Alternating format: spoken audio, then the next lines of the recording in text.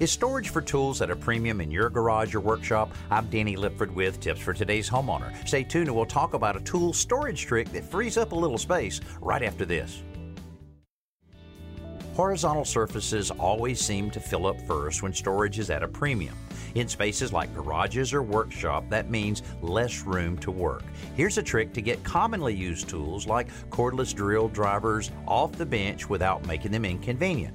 Try hanging them under the bench or a nearby shelf. Cut a piece of 3-inch PVC pipe about 12 inches long and make a slot in one end about 5 inches long. The width of that slot should be a little greater than the width of the drill handle. Now attach the pipe with screws to the underside of a shelf or bench with the slot facing down and forward. The drill will slide in and out while your workbench is freed up for working. I'm Danny Lipford with Tips for Today's Homeowner.